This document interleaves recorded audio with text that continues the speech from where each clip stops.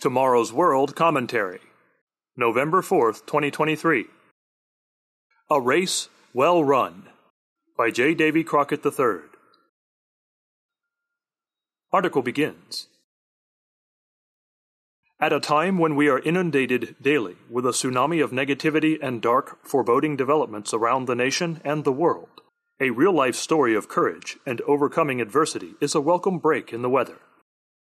Such is the story of a man and his afflicted son who refused to be stymied by disability and set a wonderful example of determination and perseverance to people everywhere.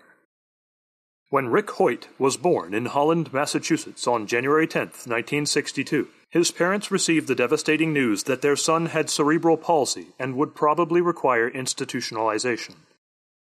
His parents, Dick and Judy Hoyt, did not accept that recommendation and determined to raise their child to be as functional as possible, against all odds. Early on, his parents realized that though severely physically handicapped and unable to communicate verbally, their son was an intelligent child.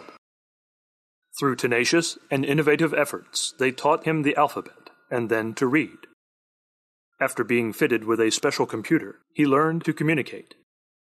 To everyone's amazement, he completed high school and graduated from Boston College in 1993 with a degree in special education. Boston College then employed him to help disabled students. Even with all these accomplishments, life was still limiting for Rick. In 1977, he asked his father if they could run in a race to raise funds for a handicapped student. While his father was not a runner, they did participate in the race. While running, Rick's father pushed his son in a wheelchair. Rick loved it and told his father, "When I'm running, it feels like I'm not handicapped." Thus began their odyssey. Dick began to train, and Team Hoyt, quote-unquote, became a reality. Later, in other events, Rick was carried on a specially equipped bicycle. In swimming events, he was pulled, sitting up. Over the years, Team Hoyt participated in 1,130 endurance events, including triathlons, Ironman contests, and others. This included 72 marathons, of which 30 were the famous Boston Marathon. They even biked and ran across the continental United States, covering 3,735 miles in 45 days. At these events, they were always cheered on by crowds of spectators.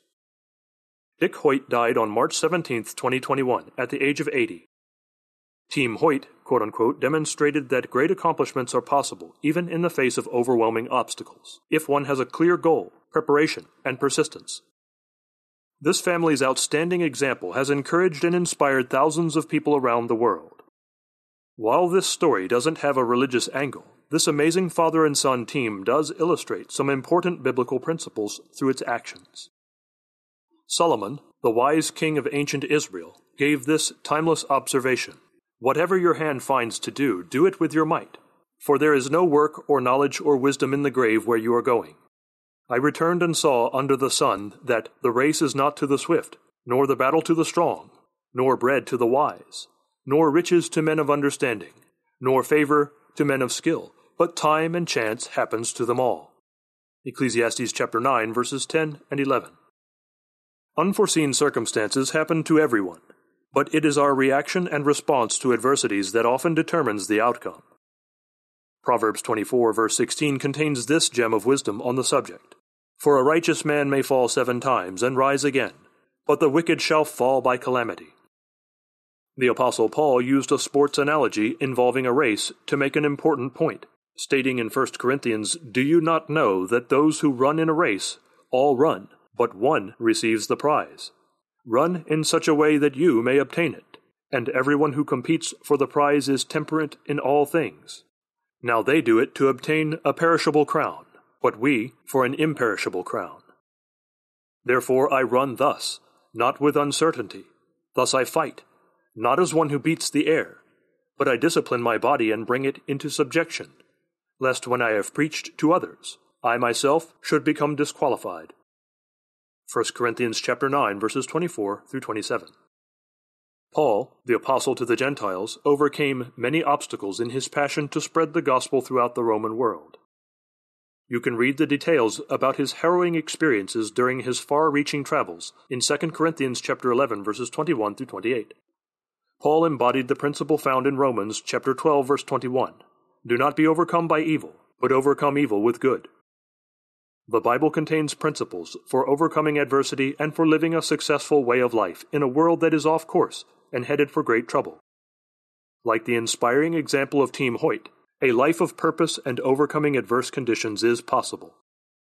The Tomorrow's World telecast, our many study guides, and the 24-lesson Bible study course are available free of charge to help direct your spiritual odyssey. Look for them here at tomorrowsworld.org. End of article. Read by William Williams.